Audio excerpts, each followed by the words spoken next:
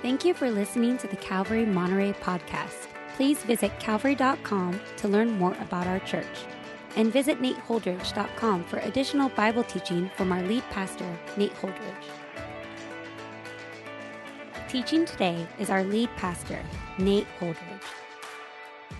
In Exodus chapter 18, Moses is going to interact with his father-in-law, a man named Jethro, and receive important counsel from this man.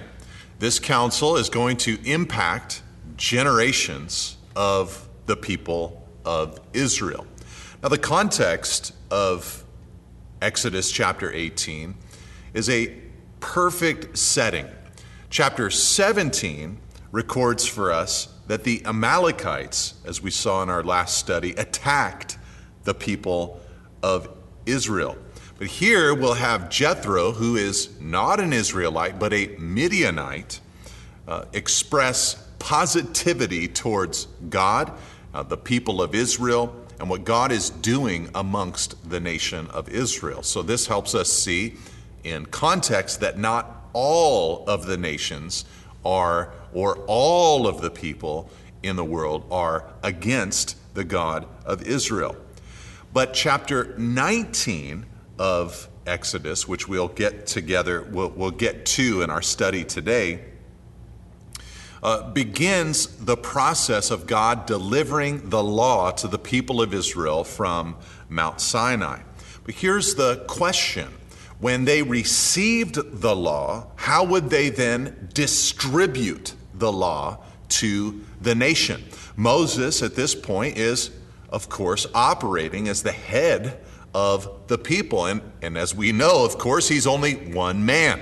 How could one man go to the mountaintop, receive the law, and then be expected to have the responsibility of distributing it to millions of people, and then, of course, to subsequent generations far after he's gone? Well, part of the distributing it to generations far after he's gone would be that Moses would write down the law of God, that it would be recorded for future generations.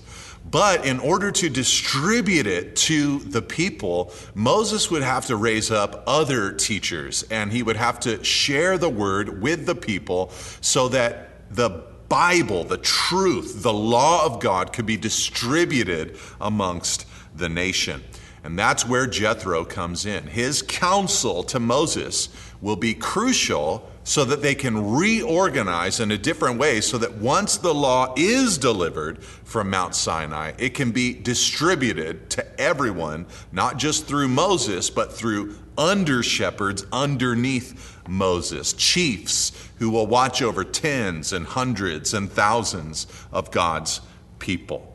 At this point, approaching Exodus 14, we're at Mount Sinai, or approaching Mount Sinai. The terrain is ominous, and they are getting ready now to hear from the Lord. But again, before that, Jethro arrives. Let's read our first 4 verses together. Jethro, the priest of Midian, Moses' father-in-law, heard of all that God had done for Moses and for Israel, his people, how the Lord had brought Israel out of Egypt. Now Jethro, Moses' father-in-law, had taken Zipporah, Moses' wife, after he had sent her home, along with her 2 sons. The name of the one was Gershom, for he said, I have been a sojourner in a foreign land. And the name of the other, Eleazar, for he said, the God of my father was my help and delivered me from the sword of Pharaoh. Now here in this first movement of Exodus 18, Jethro, who you might remember is also called Reuel at another part of the book of Exodus, brings Moses' family to Moses.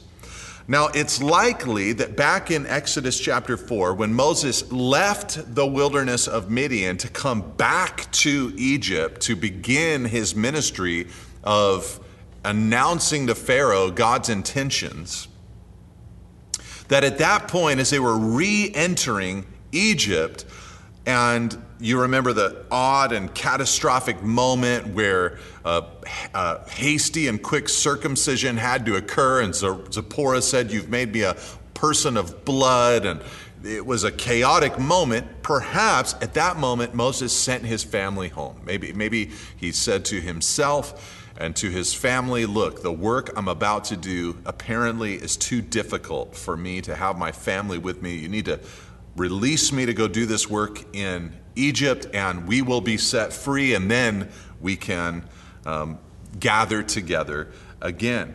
It's also possible that Moses had sent his family on ahead to Midian to go get Jethro, the grandpa, to come over for a visit. It would have been helpful for Eleazar, who would be the next high priest in Israel, to be a first-hand witness to all of the victories that God had won in Egypt, and so perhaps he needed to return, be there with Jethro and Moses and hear these incredible stories. But when they get together, what Moses declares to him is everything that God had done. And Jethro, it says in verse 1, had heard of these things from afar, how the Lord had brought the people of Israel out of Egypt. Apparently, from afar, Jethro has followed the events that had unfolded in Egypt. And he likely wasn't the only one who had followed these events. Perhaps the people in that region had known of God's power over the Egyptian superpower. And so Jethro is representative of those who fear God because of the stories that they've heard of what God has done. You might remember that even 4 decades later, when the people of Israel go into the promised land, finally, even in Jericho, the people that are dwelling there have heard the stories of what God did in Egypt 40 years earlier. Now, you probably also noticed in verse 1 that Jethro has a title. He's called the priest of Midian. When we were in the book of Genesis together, in Genesis chapter 14, after God won a victory through Abram for Lot, Abram went out to the king of Salem, whose name was Melchizedek, and it says in Genesis 14, verse 18, that he was the priest of the Most High God. Here you have Jethro serving as the priest of Midian, and perhaps he is serving in that particular line. Perhaps he is not necessarily related to Melchizedek, but another one of those figures on earth who is a God lover and who is serving in bringing people to what he knows about God. And Jethro might have known quite a bit about God because he is actually a descendant of Abraham through Abraham's final wife named Keturah. You remember after Sarah had died, Abraham married again a woman named Keturah. Jethro comes from that family line. So it's possible that he'd heard of God and had worshiped him as best as he could. And so he brings Moses' sons, Moses' wife Zipporah, to him in the wilderness. Now in verse 5, Jethro, Moses' father-in-law, came with his sons and his wife to Moses in the wilderness, where he was encamped at the mountain of God. And when he had sent word to Moses, I, your father-in-law Jethro, am coming to you with your wife and with her two sons with her, Moses went out to meet his father-in-law and bowed down and kissed him. And they asked each other of their welfare and went into the tent. Then Moses told his father-in-law all that the Lord had done to Pharaoh and to the Egyptians for Israel's sake, all the hardship that had come upon them in the way, and how the Lord had delivered them. And Jethro rejoiced for all the good that the Lord had done to Israel, and that he had delivered them out of the hand of the Egyptians. Now this is powerful. They reconnect, Moses and Jethro, after years of being separate from each other. You have to imagine that Jethro holds a special place in Moses' heart.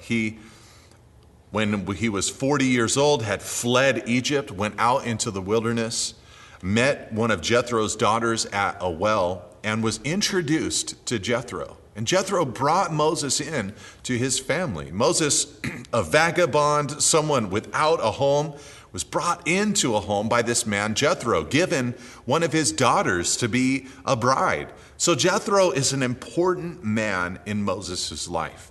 And Moses, ever the meek man, bows down to Jethro, pays homage to this man when he approaches. Moses' success, so to speak, did not swell his head. He did not say to himself, "Who am I to bow to a man like Jethro? I, the mighty Moses, the deliverer of the people of Israel." It is amazing to me how quickly a little success, even in ministry, can swell a person's head. And instead, we should remain humble, for it is God who is working in and through our lives and would do even more if we were better and more equipped for the work. So Moses bows down. He's humble towards Jethro, kisses him, and reports to him all, verse 8, that the Lord had done. What an exciting report. By the way, this is a great place to start in sharing with people or in and around your life. Tell them the different things that God has done for you, that God is doing through you, that God is doing in you, the lessons that he's teaching to you. When you share these things, it's so exciting and encouraging, and of course, especially for Moses, all the plagues, the miracles, the faithfulness of God, he could not wait to report it. Now, Jethro responded in verse 10. It says, Jethro said, "Blessed be the Lord, who has delivered you out of the hand of the Egyptians and out of the hand of Pharaoh, and has delivered the people from under the hand of the Egyptians. Now I know that the Lord is greater than all gods, because in this affair they dealt arrogantly with his people." And Jethro, Moses' father-in-law, brought a burnt offering and sacrifices to God. And Aaron came with all the elders of Israel to eat bread with Moses' father-in-law before God. So they have this feast, this festival before the Lord. And they do this in part because Jethro, he's now convinced or reconvinced, verse 11, that the Lord is greater than all gods. The events in Egypt had been interpreted correctly by Jethro. He thought of the plagues, he saw the fate of Pharaoh, he heard the story of the Red Sea, and he'd come to the conclusion that God is mightier than every other god who is claimed on the face of the earth. Now, as I said, it's possible that he was already worshiping the God of Abraham to a degree, but in a land filled with idolatry, perhaps what he needed was a reminder. God is the true and great God. Now, of course, the question that we would ask ourselves is, do we know this is the truth? Do we know that the Lord is greater than all gods? Now, of course, part of our Christian confession would be that God is one, that God is great, that he is the only wise God. And so we would confess not only is he greater, he is the only true and legitimate God. That might be our confession, but is it the practice of our lives? I find that so often we create functional gods, functional saviors, idols, so to speak, of the heart. Things that we think can deliver us, satisfy us, bring us joy or peace or prosperity.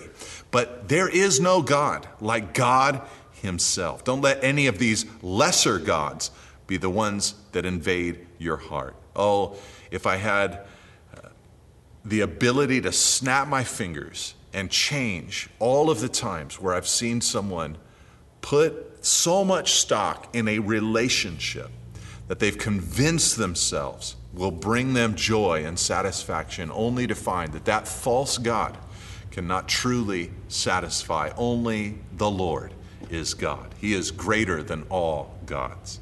Now the next day, verse 13, Moses sat to judge the people, and the people stood around Moses from morning till evening. When Moses' father-in-law saw all that he was doing for the people, he said, "What is this that you are doing for the people? Why do you sit alone and all the people stand around you from morning till evening?" And Moses said to his father-in-law, "Because the people come to me to inquire of God. When they have a dispute, they come to me, and I decide between one person and another, and I make them know the statutes of God and his laws. So this moment happens after Jethro's been there a little while. He watches Moses one day as Moses is working. Moses sits there, and the people line up, and all day long, from morning to evening, they come to Moses to inquire of God. He's operating like an oracle for the entire nation of Israel. And you can only imagine the crushing weight of this responsibility that was laid upon this man.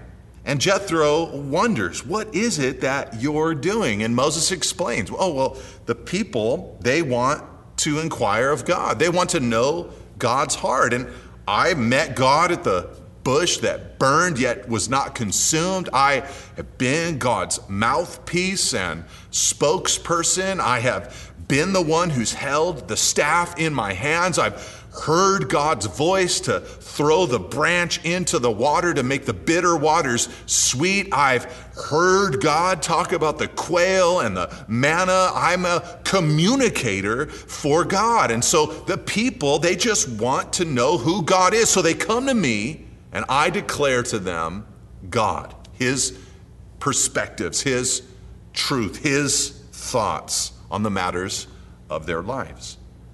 Well, Moses' father-in-law, verse 17, said to him, "What you are doing is not good. You and the people with you will certainly wear yourselves out, for the thing is too heavy for you. You are not able to do it alone. Now, obey my voice. I will give you advice, and God be with you.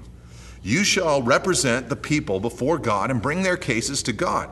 And you shall warn them about the statutes and the laws and make them know the way in which they must walk and what they must do. Moreover, look for able men from all the people, men who fear God, who are trustworthy and hate a bribe, and place such men over the people as chiefs of thousands, of hundreds, of fifties, and of tens. And let them judge the people at all times. Every great matter they can bring to you, but any small matter they shall decide themselves. So it will be easier for you, and they will bear the burden with you. If you do this, God will direct you, and you will be able to endure, and all this people also will go to their place in peace."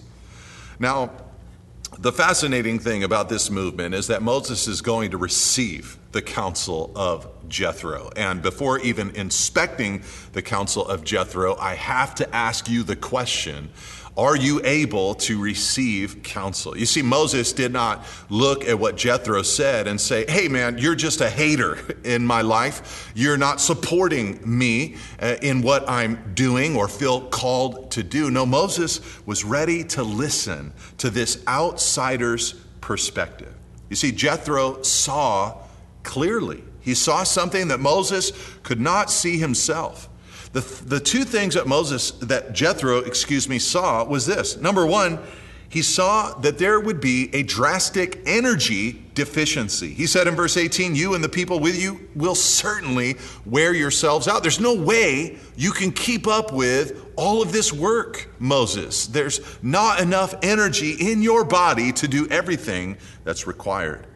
And then he says, secondly, there's an ability deficiency. The thing's too heavy for you, he said. You're not able to do it alone. Even if you have the energy for the work, you don't have the ability. There's just too many people. You'll never be able to answer all of their requests. Someone has said it this way: justice delayed is justice denied. And there's no way that Moses could settle all the disputes that people were bringing to him. And so the delay would lead to difficulty and a cancellation of justice in Israel. And so Jethro just steps forward to verse 17, frankly says, what you are doing is not good. What Moses needed to do was two things, according to Jethro. The first thing that Moses needed to do was be a man of the word and prayer. He was to pray for the people of Israel, and then he was to communicate the word to the people of Israel. He was not to be the individual judge and arbiter of issues in Israel, but was to be the teacher and to be praying for the people. And what this would do, this would have great effects on the people. First of all, this would build up the people. If Moses prayed and if Moses taught them God's word, there would be less disputes anyways. People would be receiving God's word. They'd be learning how they ought to live, and Moses would be undergirding them with a life of prayer, crying out to God, interceding for them. So there would be less disputes. Secondly, this would train up the elders. You see, the second part of Jethro's advice is that Moses should be looking for able men to operate as under shepherds or judges or chiefs under Moses.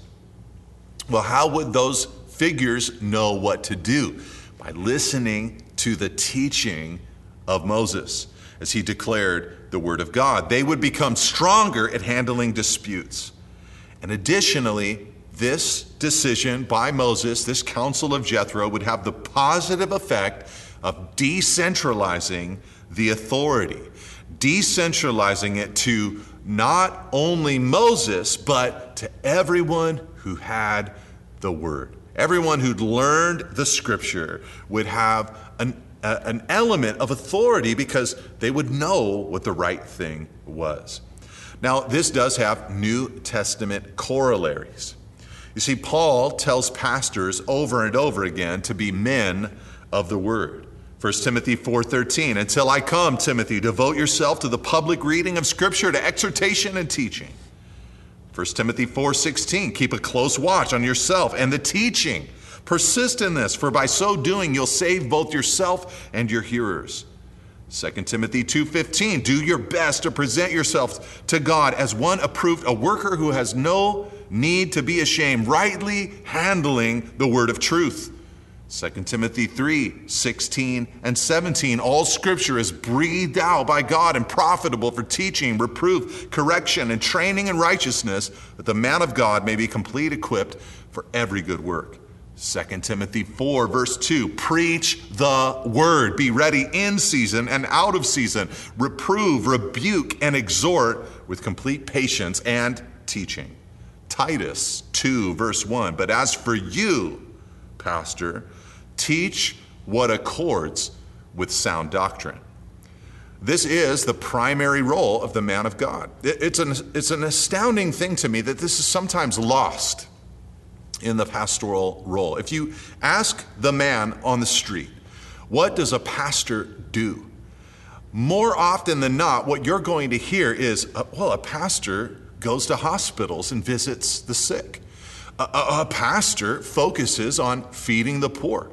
A pastor is the one who, on the TV show, when the character is stressed about life and wanders into the church sanctuary, the pastor is just kind of over there in the corner, just sitting around minding his business, waiting for an occasional parishioner to pop by for a chat. Well, these might be good things that a pastor can do, but biblically, a pastor must be a communicator of God's word. This is the major role of the pastorate. And Moses was hearing that counsel from Jethro. Hey, what you're doing is good. It's great that you've got the opportunity to weigh in people's lives on how they should be obedient to God. But for you, Moses, you've got to pull away, pray, and communicate the truth. But the second thing that Moses needed to do was not only communicate the truth of God's word and pray, but he needed to look for qualified under-shepherds to help him. These needed to be, verse 21, men who feared God. This is the beginning of knowledge according to Proverbs 1, verse 7. They needed to be, verse 21, trustworthy. They needed to, verse 21, hate a bribe, so they're not influenced by greed, the desire for money. These are to be mature men that God is going to use. Now, this new organization, as I said, would have blessed the people so much. I think it was D.L. Moody who said that it's better to have 100 men working than one man doing the work of 100 men. So Moses here hears this counsel from Jethro. No longer, Moses, should you be the exclusive judge. You need to farm this out. Trust others with the work of judging. So what did Moses do? Verse 24, Moses listened to the voice of his father-in-law and did all that he had said. Moses chose able men out of all Israel and made them heads over the people, chiefs of thousands, of hundreds, of fifties, and of tens. And they judged the people at all times. Any hard case they brought to Moses, but any small matter they decided themselves. Then Moses let his father-in-law depart, and he went away to his own country. Moses listened. He received the counsel of Jethro. And like I said, this would set up the framework for the judicial system that was needed in Israel after the law was given to the people of Israel. How will we dispense what Moses receives on the law to the nation? And it would happen through this system that Jethro had advised. Now, there are applications of this to our modern life and world. One of them I have pressed already when it comes to the church. You know, in Acts chapter 6, there was a complaint that rose up from a group of widows in the church who were Hellenists. They were Jewish women, but who were Greek living or had a Greek background. And they complained that they were being neglected in the daily distribution. And their complaint arose to the apostles of that infant church there in Jerusalem. And the apostles conferred, thought about it, prayed, and they said, it's not right that we should leave the word of God to serve tables. Instead, choose for yourselves 7 men of good reputation who are full of the Holy Spirit. They will take care of the daily distribution, but as for us, we will give ourselves to the word and prayer. So you see that same principle carrying forward into the church age. But secondly, there is an application, especially if you're a part of this church, Calvary Monterey, in that one of the ways that we seek to design things is just like this. That myself, as the lead or teaching pastor, my focus is prayer and the word to communicate Scripture with God's people. When I was 18 years old, I sensed the presence of the Spirit saying to me, Nate, I've not called you to these other things, but I've called you to teach the word. And so humbly, gratefully, I've tried to point my life in that direction. Praise God, we have under shepherds who are able to minister to smaller pockets of God's people. Now, some of those under shepherds are pastors themselves in their own right, capable of handling the word of God, teaching and delivering it. And in this stage in their lives, though they do it from time to time, or though they do it in a smaller setting, the bulk of their responsibility is not the declaration of God's word publicly, but the application of God's word in more private settings and in the leading of ministries. But beyond that, not only do I have men like that in my life and around me and in the church, but we have a small group ministry where the leaders of these small groups or the leaders of these discipleship groups, they are called to take care of that smaller group of people.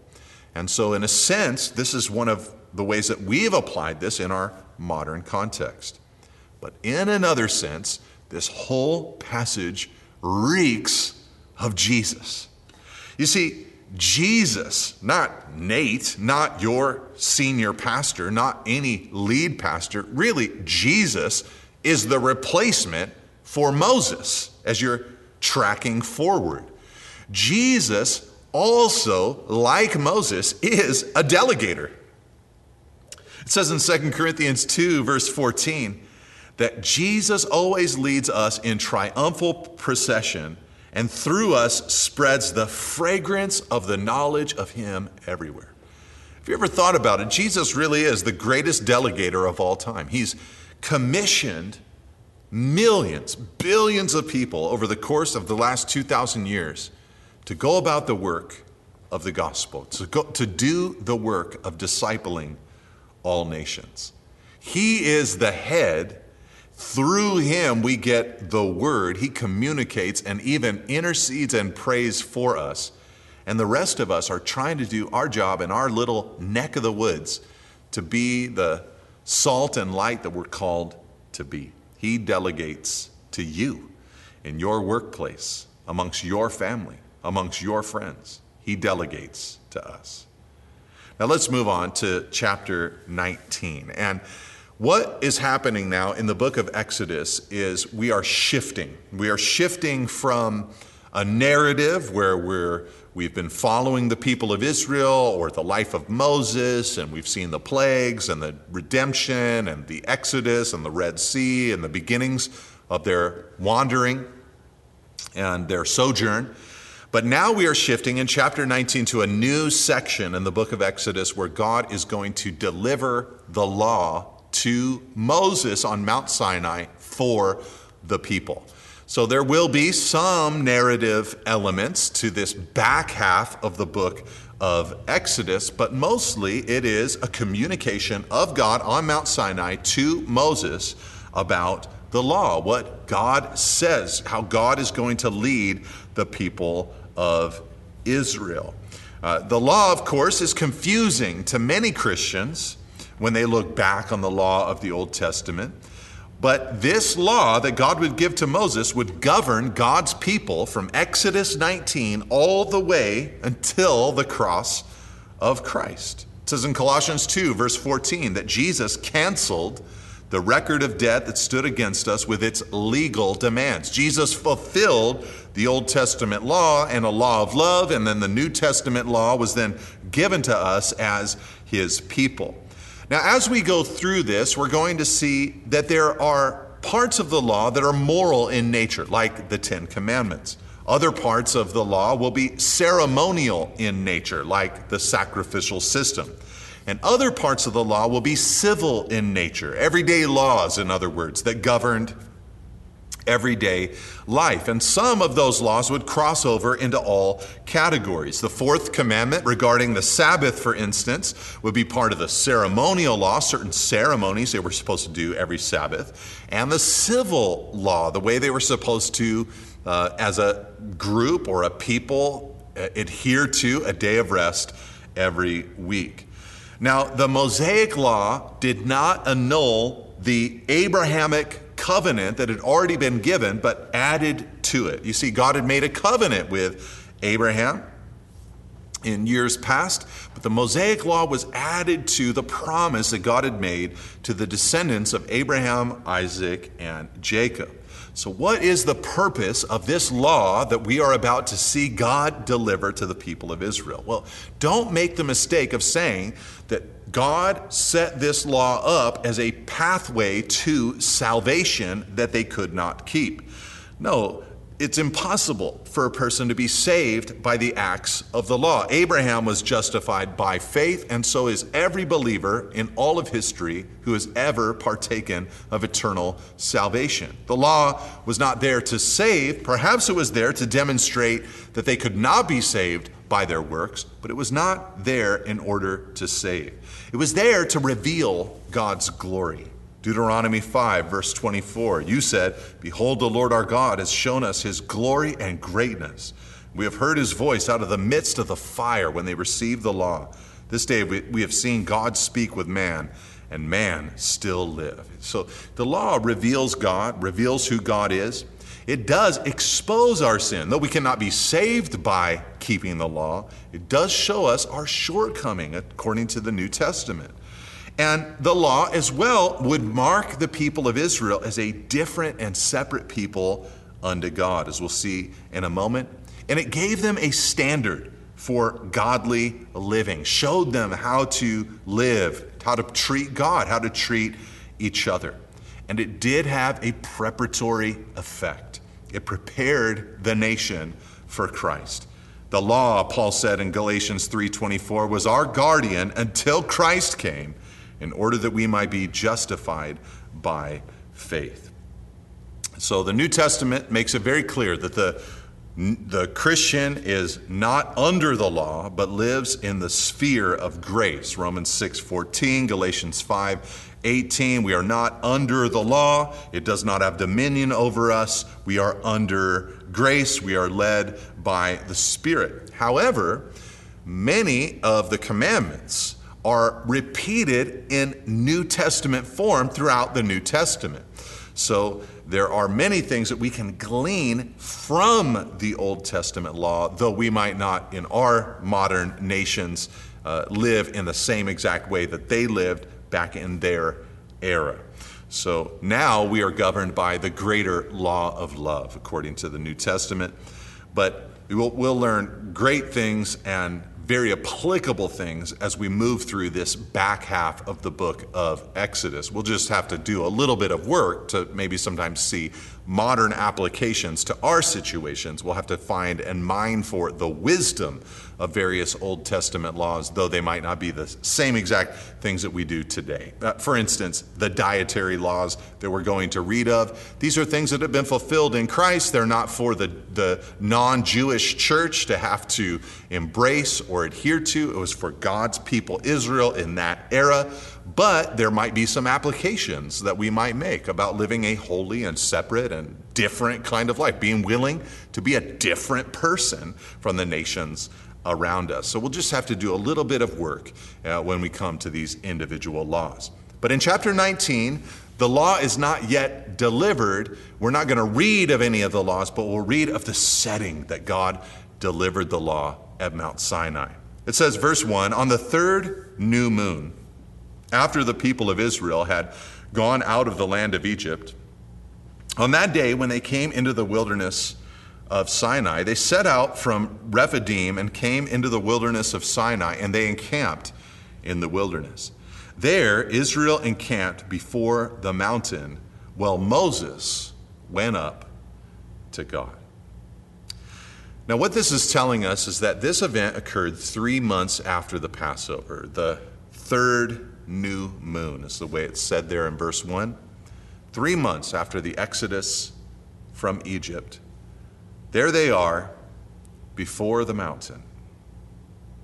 God had said back in chapter 3 of Exodus, verse 12 to Moses, I'll be with you. This will be a sign for you that I have sent you. When you have brought the people out of Egypt, you shall serve God on this mountain. This was the same mountain, Mount Oreb, that's also called Mount Sinai, that Moses had heard from the Lord. Many think that Horeb would be the mountain range, and Sinai was a particular peak inside of that mountain range. And as I said, the rest of Exodus occurs at this mountain because Moses there will receive the law for the people of Israel. And notice that twice in those first few verses, the word wilderness is used. It's a mountain range that's in the midst of wilderness. And it seems that God is repeating that concept or telling us of this setting so that we'll understand that the law took place somewhere where there was nothing else. Everything else has been removed. There's no Pharaoh, there's no modern civilization, there's no pyramids, there's no anything except a wild setting. It was the perfect place for God to deliver the law because there's nothing else really there except God. And so this would help them see that something new was about to be established and to get rid of all distractions so that they could hear the voice of the Lord. Now in verse 3, we saw there that Moses went up to God. And in this chapter, Moses is going to go up and down the mountain a handful of times. He'll go up and hear from the Lord. He'll come back down and announce to the people that God's about to speak. He'll then wait for the trumpet to blast from God, and he'll go up the mountain and hear from God. Then he'll come back down from the mountain to get Aaron to bring him back up the mountain. So he's kind of traversing this same trail going up into God's presence. But here in this first time, he goes up the mountain of God.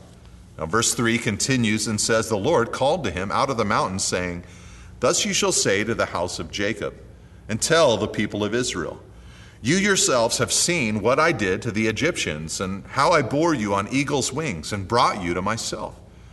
Now therefore, if you will indeed obey my voice and keep my covenant, you shall be my treasured possession among all peoples. For all earth is mine, and you shall be to me a kingdom of priests and a holy nation. These are the words that you shall speak to the people of Israel. Now here, what Moses hears from God is, first of all, a recounting of what God had just done. God had taken care of them. He says, you've seen what I did to the Egyptians. I bore you on eagle's wings, and I brought you to myself. In other words, they were never to forget the grand act of God's redemption. And I mention this at this point because, as I've been saying, the law is about to drip from the mouth of God.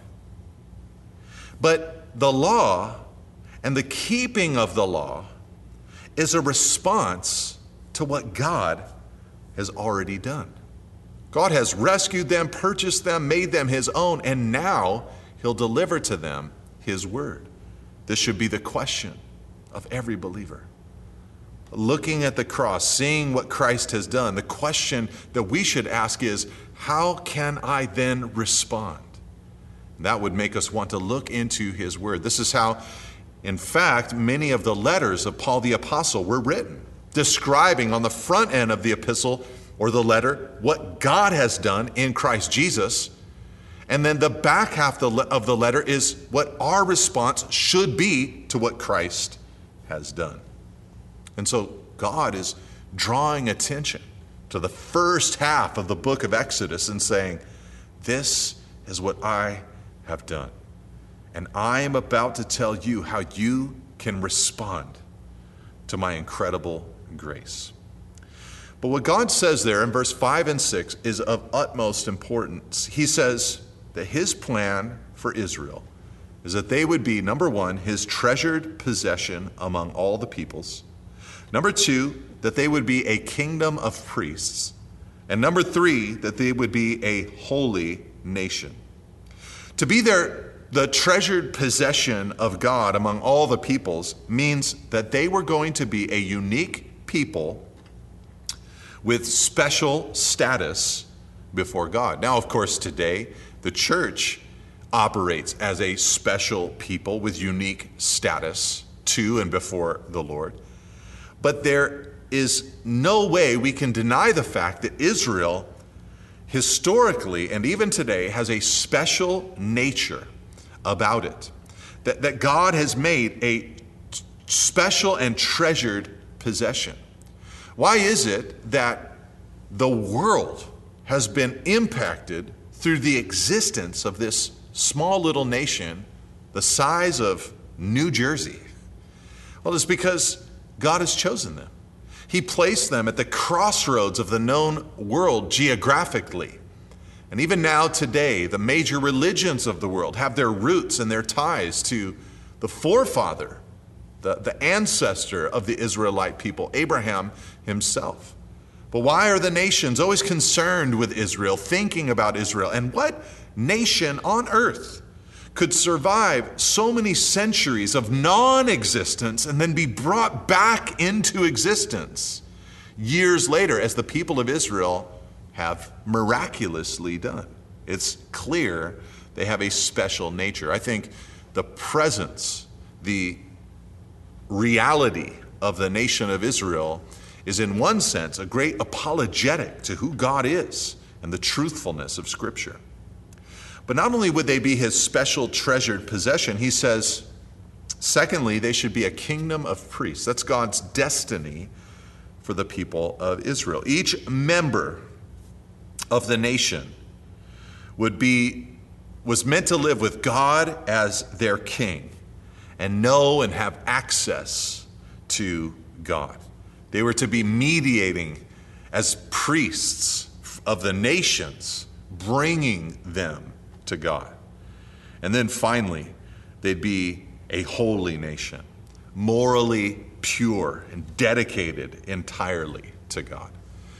Now, this is God's hope and purpose for his church today. It says in Revelation 1, verse 6, that God has made us a kingdom, priests to his God and Father. To him be glory and dominion forever and ever. Amen. We're called to priesthood before God. We call this doctrine the priesthood of all believers.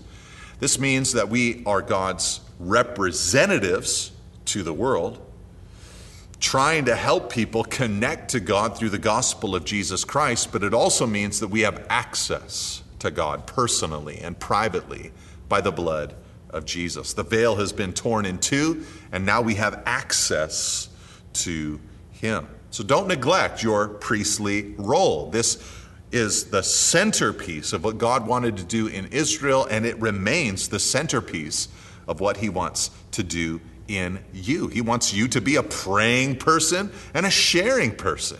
He wants you to be a person who is spiritual and connects to God, but also allows who God is to impact your material world. He wants you to be God's representative in your workplace and in your family and in your community. And I don't just mean his representative in that you tell everybody that you're a Christian, but that you show them that you are with the way that you live, the way that you care, the way that you work. So Moses, verse 7, came and called the elders of the people and set before them all these words that the Lord had commanded him. All the people answered together and said, "All that the Lord has spoken we will do." And Moses reported the words of the people to the Lord. And the Lord said to Moses, "Behold, I am coming to you in a thick cloud, that the people may hear when I speak with you, and may also believe you forever." So Moses comes back down the mountain and he says, hey, God wants this for us. He wants us to be a holy nation. He wants us to be a kingdom of priests. He wants us to be his treasured special possession. They respond and say, all that the Lord has spoken, we will do. Now, if you know the people of Israel and know where this is going, you know that they answered too quickly. They didn't really yet know everything that God would ask of them, and they really didn't have the ability to commit like they thought they could commit. So Moses tells these words of the people to the Lord, and the Lord told Moses to go back up, that God is going to appear in a thick cloud.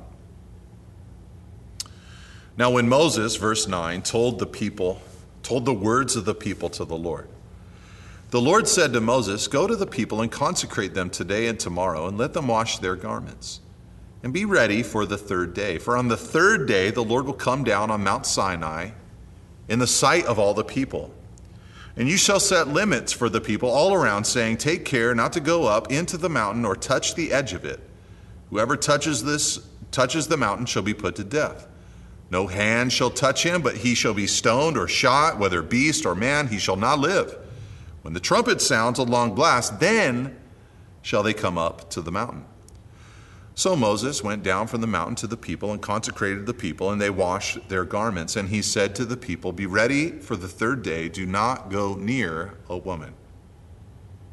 So here, God tells Moses to have the people consecrate themselves for this great meeting where God is going to now deliver his commandments and to his people and show them what it looks like to be a special possession, priests who are a holy nation before him. Before they received the law of God, the word of God, they needed to prepare themselves. Have you ever thought about this, by the way? Have you ever thought about, before popping in a podcast, before coming to your church community, preparing yourself for that moment? Prepare yourself to hear, to receive from the Lord. God will speak to someone who has done no preparation whatsoever and has just lazily stumbled into the gathering, but he will also minister to you more so if you consecrate and prepare yourself in advance. Now, the way they were to prepare themselves is simple. First, they were to wash their garments. This was symbolic of being clean before God. They needed to put off all uncleanness. Verse 11 says they were to be ready for the third day. For 3 days, in other words, they were to prepare for this moment where they receive the law of God. It spoke to the importance of the word that they were about to receive. Verse 12 says that they were to set limits for the people all around the mountain. There were to be boundaries. They could only go so far. And they were not to touch the mountain. No person should touch the mountain lest they die. These were rules that communicated something. It communicated that unholiness is contagious, but so is holiness. God's holiness, when you touch it, if you're unclean, it will kill you. It's kind of the message that's there in this passage. Sealing off the mountain was a boundary that would help them have the proper worship of God. What are the people of Israel learning here? They're learning God is holy. His law is holy. Who he is holy. He is perfect and pure, and uncleanness cannot touch him. It was giving them the appropriate concept of who God is, and they were supposed to wait.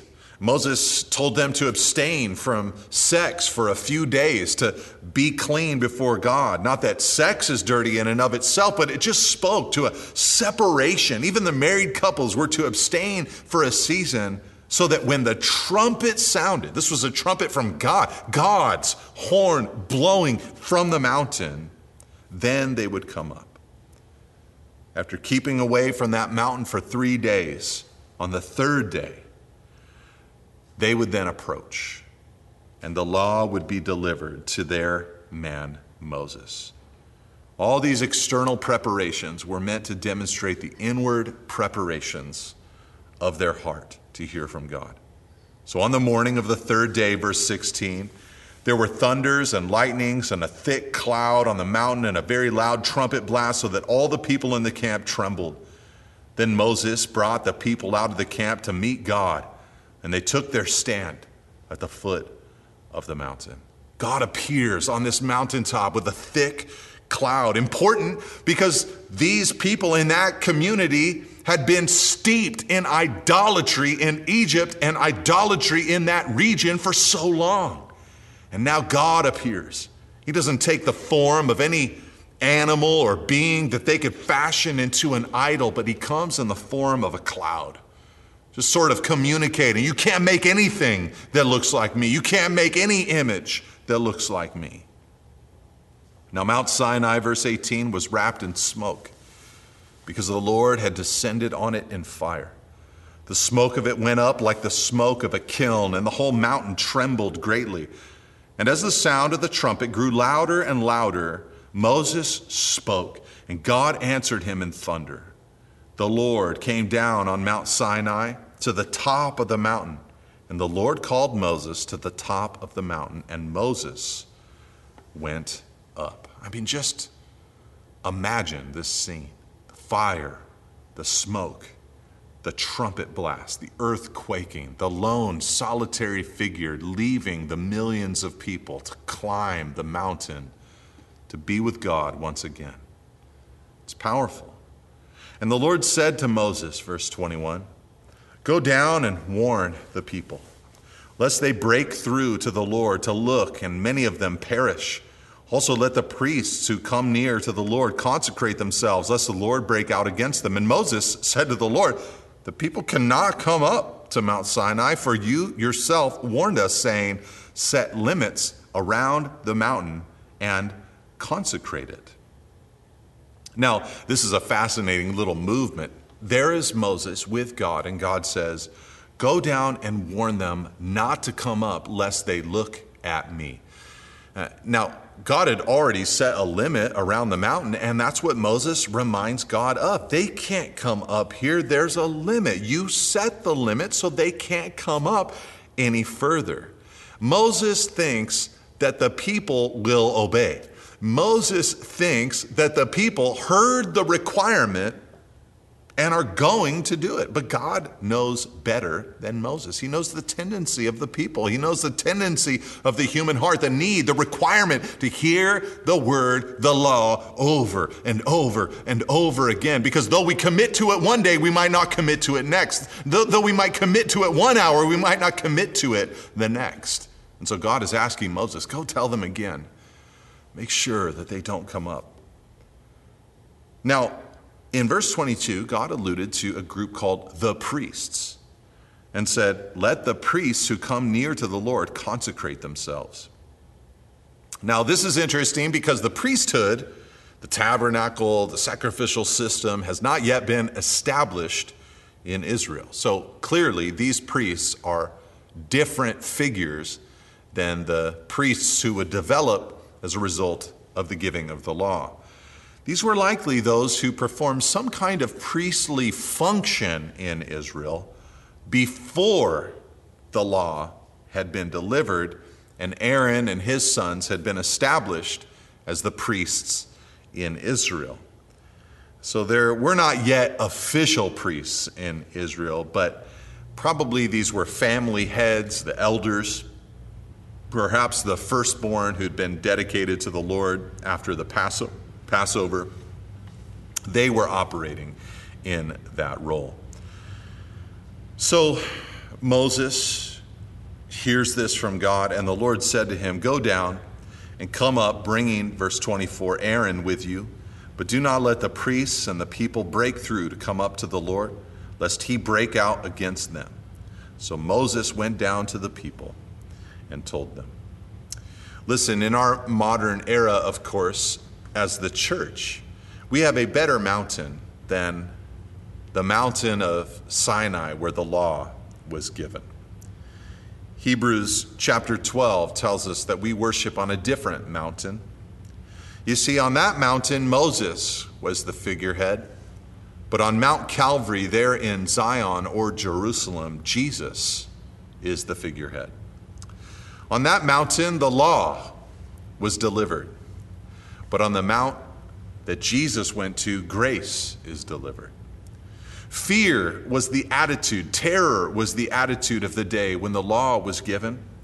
But love, and grace, and acceptance was given on the day of Christ. That law was given on a mountain that was in the midst of the wilderness. But Jesus' mountain produces the city of the living God. That mountain was one that only Moses could climb. But because of the blood of Jesus, all are invited into the presence of God. That mountain required a fence around it, keeping people from the Lord. But Jesus, of course, is the door to God. That mountain was a mountain of exclusion. But Jesus, he invites us in. That mountain was old, but Jesus brought a new covenant. You see, their forerunner would go up to the mountaintop for them and receive the law. But our forerunner, Jesus Christ, went up to the mountaintop and fulfilled the law and called us up to himself. God bless you, church. Have a wonderful week. Thank you for listening. If you would like more teachings and information about Calvary Monterey, please visit calvary.com. You can also find books, teachings through the Bible, and articles from our lead pastor at nateholdridge.com. Thanks again for tuning in. See you next week.